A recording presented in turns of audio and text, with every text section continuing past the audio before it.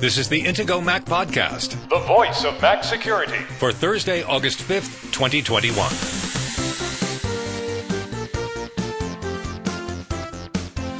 This week's Intego Mac Podcast security headlines include: Apple Watch gets caught up on updates. Zoom will pay big for settling a class action lawsuit accusing it of lying about encryption and misusing user data. Attention Apple shoppers, the Apple Store tab is back. And we've got a look at iCloud Private Relay, Apple's new iCloud Plus feature coming to operating systems in the fall. Now, here are the hosts of the Intego Mac Podcast, veteran Mac journalist Kirk McElhearn and Intego's chief security analyst Josh Long. Good morning, Josh. How are you today? I'm doing well. How are you, Kirk? I'm doing really well. Today's number is 199. Doesn't that make you feel all warm and fuzzy that we're up to episode 199, that we're going to roll over the odometer next week? Yeah, that's actually pretty cool. 200 is kind of a big number. It is. That means we're getting close to our technical 4-year mark. And that'll be number 208. So we have two landmarks coming up, 200 next week and 208, which will probably be when we talk about the new iPhone. We're early August, and I'm thinking it's going to be early October or late September, I think, is when 208 would happen. So it'll probably be the week that Apple releases the iPhone. Thank you, Apple. That'll be a cool 4-year anniversary talking point. Yep. Okay, so we have one new update last week, and I found this one a bit surprising. It's watchOS 7.61, and just as we discussed last week, this is the same vulnerability where an application may be able to execute arbitrary code with kernel privileges. Now, when you think of the Apple Watch, you don't think of the same type of security vulnerabilities, but they're there because you can get email and messages on the Apple Watch. So if someone can access your Apple Watch, a number of people thought that this vulnerability is what that Pegasus spyware used. And if someone could get on your Apple Watch, they can get some of your data. They can get your email and your messages. If you make phone calls on your watch, which not too many people do, they could also listen in on those. And because this is probably a little bit less important to patch, I assume that's why it took Apple a little bit longer to come out with the patch for watchOS, why it didn't come out the same day as the iOS, iPadOS, and macOS updates. But of course, because a lot of the same technologies are built into all of these Apple operating systems, Apple did eventually need to make sure that they patched this on watchOS 2, even though it may be a little bit less likely to get exploited by this vulnerability. So make sure your watchOS is also up to date, just like you've hopefully by now already updated your iOS, iPadOS, and macOS Big Sur devices. Okay, what are you going to do with the $15 or $25 that Zoom is going to send you? Well, I hadn't thought too much about it yet. I mean, that is a lot of money that we could potentially be getting as a payout from this class action lawsuit. Yeah, so Zoom is going to have to pay $85 million for lying about encryption and sending data to Facebook and Google. It kind of sounds like that's not enough.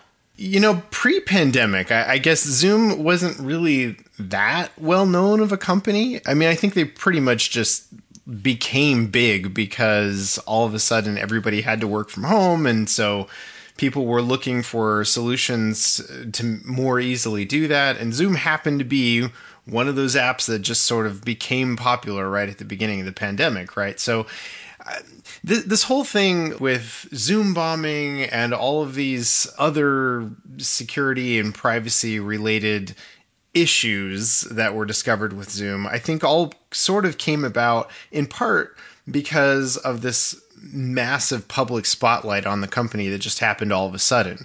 They had a comparatively small team compared to now, probably relatively few developers, and they hadn't really been thinking about it as much as perhaps they could have from a security and privacy perspective. So once all this focus came on Zoom, now they really had to up their game.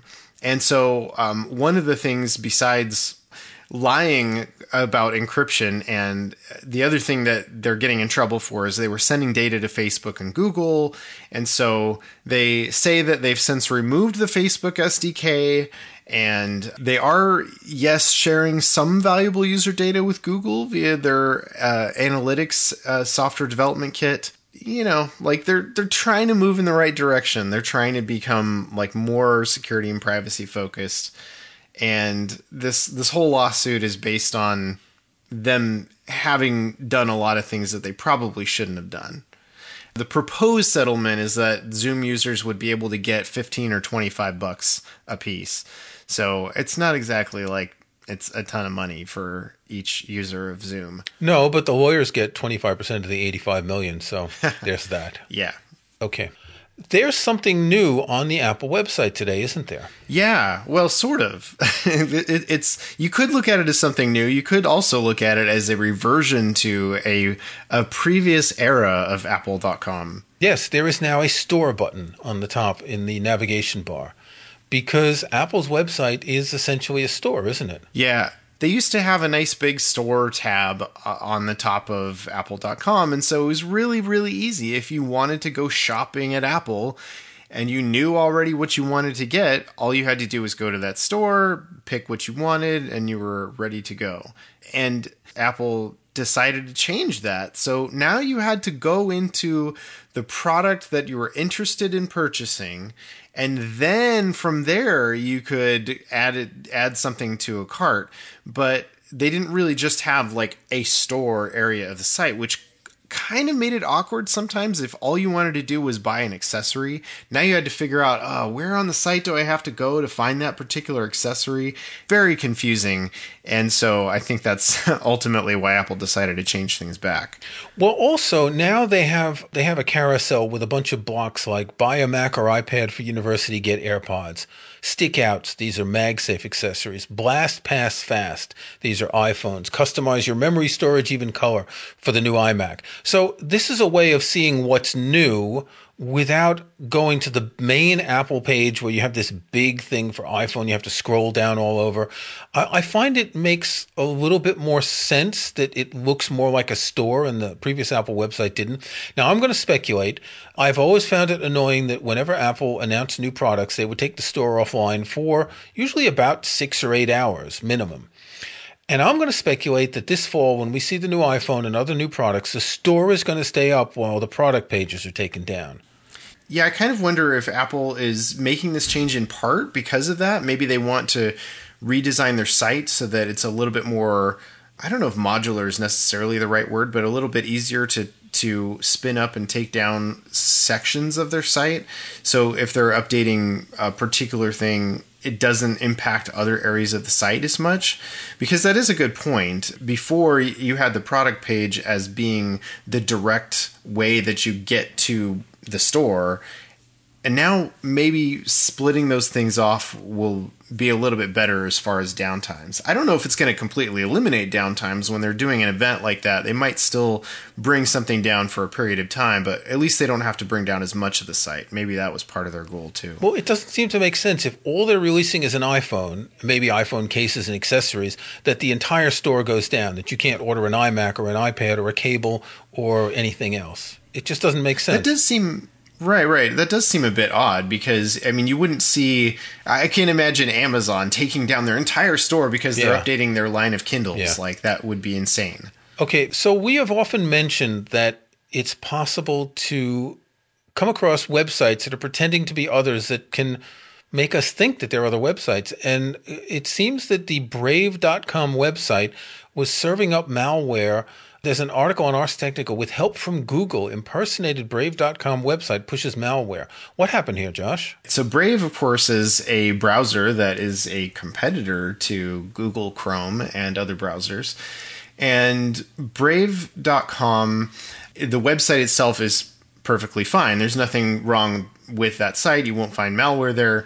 However, what was happening was that Google was allowing some malicious software makers, some malware makers, to put these advertisements that looked like they were going to a particular website, but then when you actually clicked on that ad, it would take you to something that looked like Brave.com.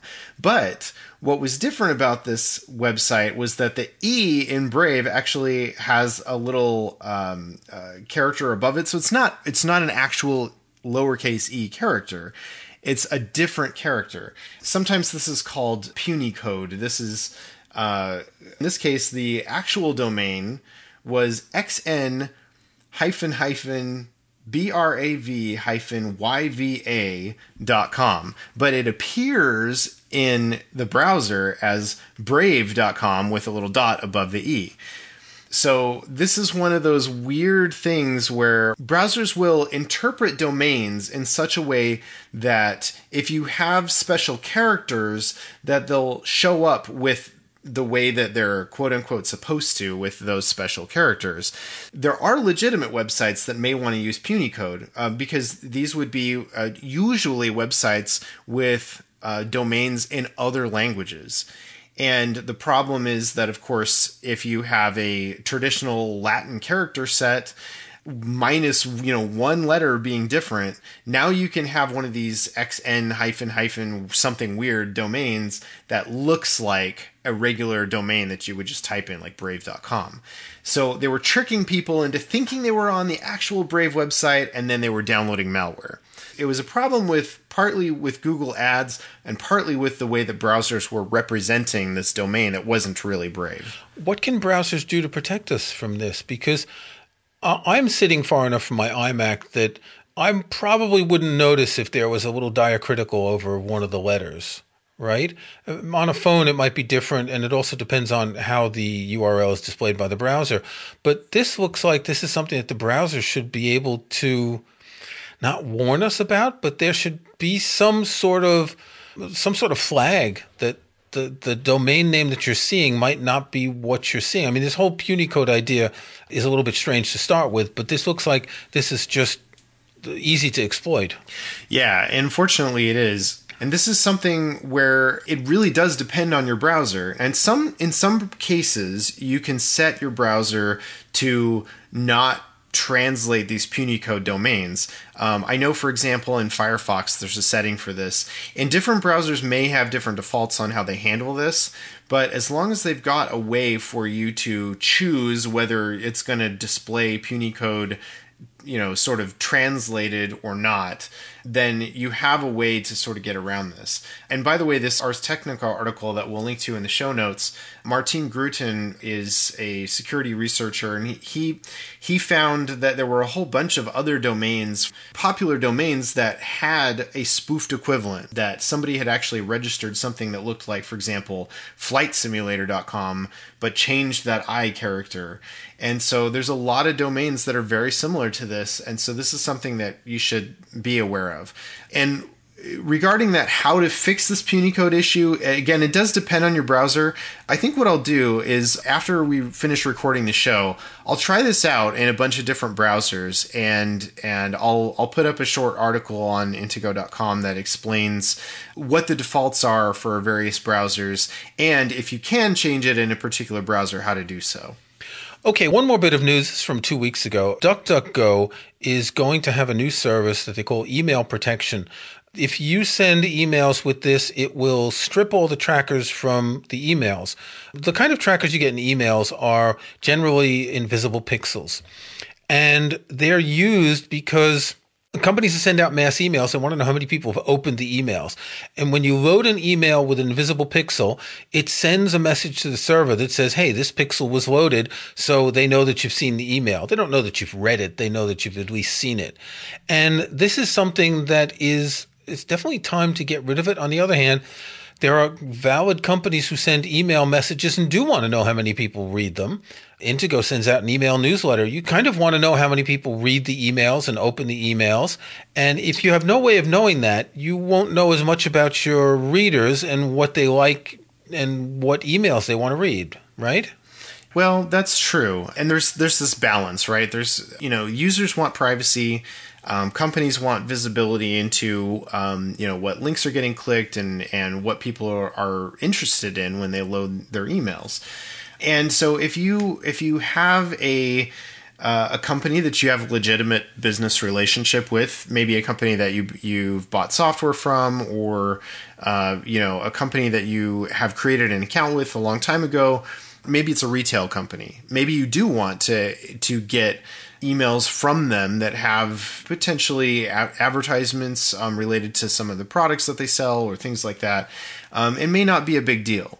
But what DuckDuckGo is offering here is a new email protection service, they call it. But basically what it does is it just gives you a new address that you can use when you sign up for services. So if you know you don't want a company to be able to track you when they send you emails, what you can do is you can register for an @duck.com email address, and then you can set up that duck address to forward to your normal email address. And so the idea is they're supposed to be stripping out all the tracking stuff, but still giving you the contents of the email.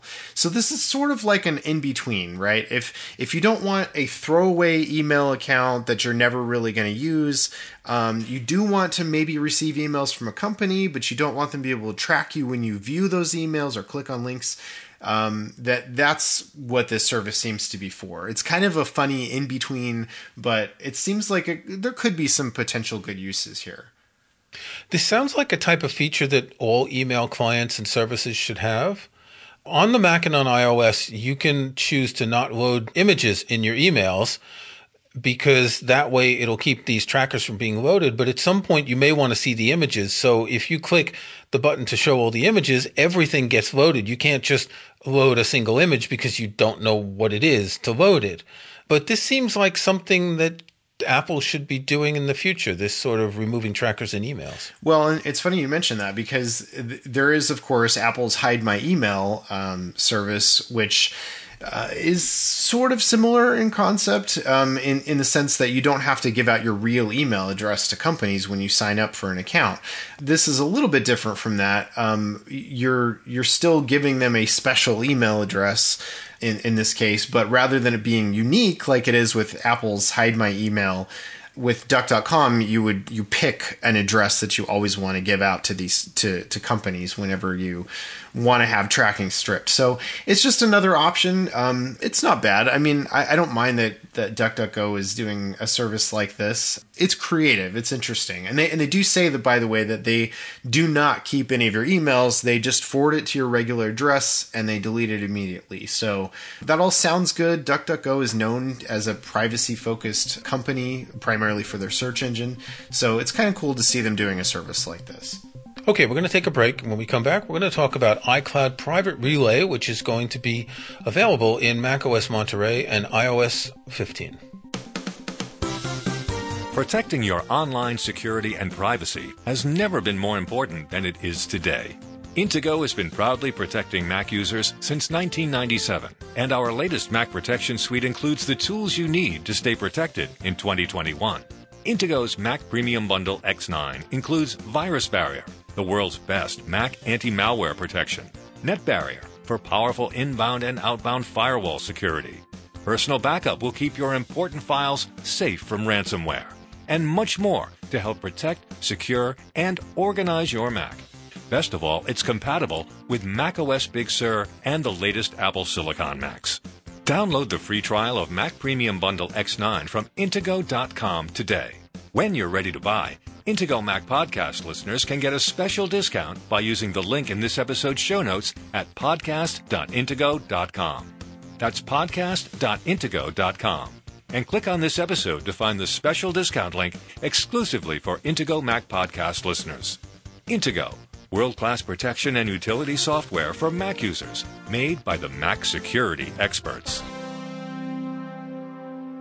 So, iCloud Private Relay is a new feature that's going to be available in macOS Monterey and iOS 15, iPadOS 15. It's not a free feature. This is one of the first features that we're getting in Apple's new iCloud Plus. We were wondering before the show what else Apple's going to add to iCloud Plus. For now, it's going to include iCloud Private Relay and HomeKit Secure Video.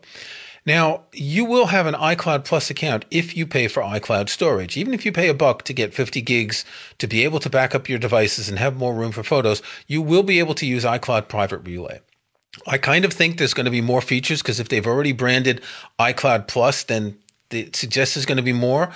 It's almost surprising that it's only $1 a month to get this feature and whatever others. I can't imagine them having different price tiers that, okay, if you get the 50 gigs, it's $1 a month, you get this. If you get the 200 gigs, it's $3 a month, you get additional features. That's not an Apple-like thing. I was just going to say, that would be very un-Apple-like to make it extra complicated like that. So yeah. I do like that you know, if you're paying for any tier of this, you get all the extra benefits. That's a really cool thing. Right. And so I've been looking at the public beta of macOS Monterey and iOS 15. When you go into the system preferences iCloud pane, you'll see iCloud Private Relay, and you'll see a little button that tells you to upgrade. In my case, remember, this is still in beta, so this isn't the final version. I clicked the button and it automatically showed that I had it because I have a paid iCloud account. I'd pay the $3 a month for 200 gigabytes. iCloud Private Relay is a pretty simple service on the user side. You only have one option. This is for your IP address location. You can either choose to maintain your general location. So if you're ordering pizza and you want to know where the pizzerias are, you do this. Apple has divided the world into a bunch of general locations, which are relatively small. In other words, close enough to find the local pizzeria, but not too close that they can find where you are. So using the general location means that no one can find exactly where you are, but you will get that localized information. If you want to be more anonymous, you can choose to use country and time zone, and all Apple sends servers is the country you're in and the time zone, which are both important things for them to know. The country for geolocalization for accessing certain types of content, and the time zone, so, well, basically they know what time it is where you are. Yeah, I've always been really curious about these sort of general location services. So I'm really curious to see like how closely it can potentially identify where you are. Because I like the idea of, okay, well, I just want to see like what stores are nearby me, but that doesn't necessarily mean that the app that I'm using right now or the website that I'm using right now needs to know my precise location, which is kind of scary. Like because if they have your precise location and let's say you're at home or you're at work, now they know your exact home address because your GPS coordinates can be used to determine your exact address where you are right now. So that's a little creepy. I don't really like that very much. So I do like the idea of being able to broaden this a little bit.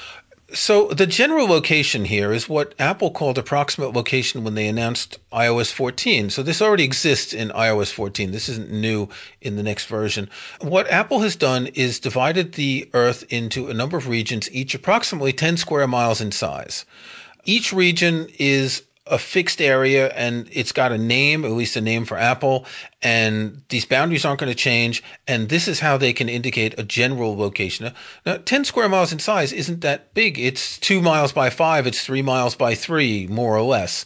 That is close enough for a pizzeria. Right, yeah. That's actually perfect. And I like that because, you know, an alternative way you could potentially do something like this is to sort of like pinpoint your location and then look at a radius around you. But I feel like that gives maybe a little bit too much information about where you are.